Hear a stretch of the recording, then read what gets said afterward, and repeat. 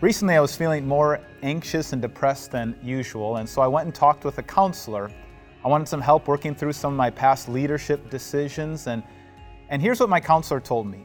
He said, you need to stop playing mental and emotional volleyball, where you try to compete against yourself. He says, nobody's going to win because you always know your next move. Instead, he told me that I should learn to practice mindfulness. Now, mindfulness is a pretty trendy idea right now. You'll probably see magazines that are dedicated to mindfulness, and there's programs and businesses and schools on practicing mindfulness. Even this morning, I was looking at an app on my Fitbit, and there was a program for practicing mindfulness. So what is mindfulness? Well, some people try to find its origins in Eastern religions and meditation practices, but really the definition of mindfulness is learning how to be fully alive in the present. It also means that you're able to not be overwhelmed by all the ups and downs of your emotions, and you don't internalize the opinions of everybody around you so that you can be fully alive in the present. Now, if that's what it is, then the Bible teaches a form of mindfulness. The Bible in Psalm 46 says, "Be still and know that I am God."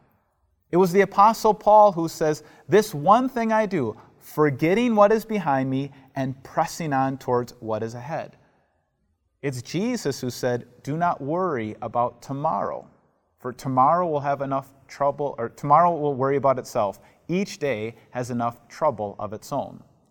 And so the Bible is always telling us to get back to the present, to be fully alive in the present. But how do you do that? Well, that's what we're going to be discussing the rest of this week. We're going to look at the life of Jesus and see how Jesus practiced a form of mindfulness. But for today, let's at least take the first step. Let's learn to be fully alive in the present.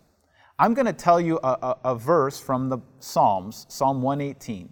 I'm going to say it, and then you repeat it, and it can be kind of a mantra for you today. This is the day the Lord has made. Let us rejoice and be glad in it. Ready? This is the day the Lord has made. Let us rejoice and be glad in it.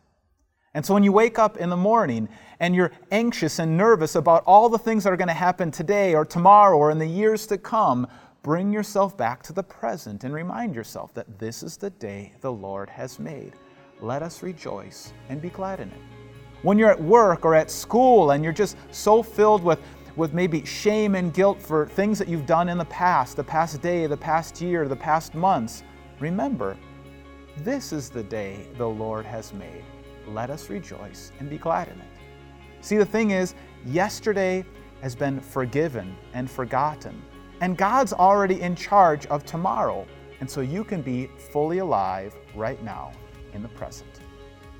Let's pray. Lord God, so often we can live anywhere but right now. We can be filled with grief and shame about our past, and we can be so fixated and anxious about the future. But Lord God, lead us to trust in you, to know that you have forgiven our past, that you're in control of our future, so that we can be fully mindful right now in the present. Amen. Hey, what's up everyone? Pastor Mike here from Time of Grace. Thanks so much for checking out this podcast. We certainly would love this message to reach more and more people. So if you wouldn't mind rating and reviewing this podcast, it would bring it to more people's eyes, and we pray this message into more people's hearts. Thanks for your support, and we'll talk to you soon.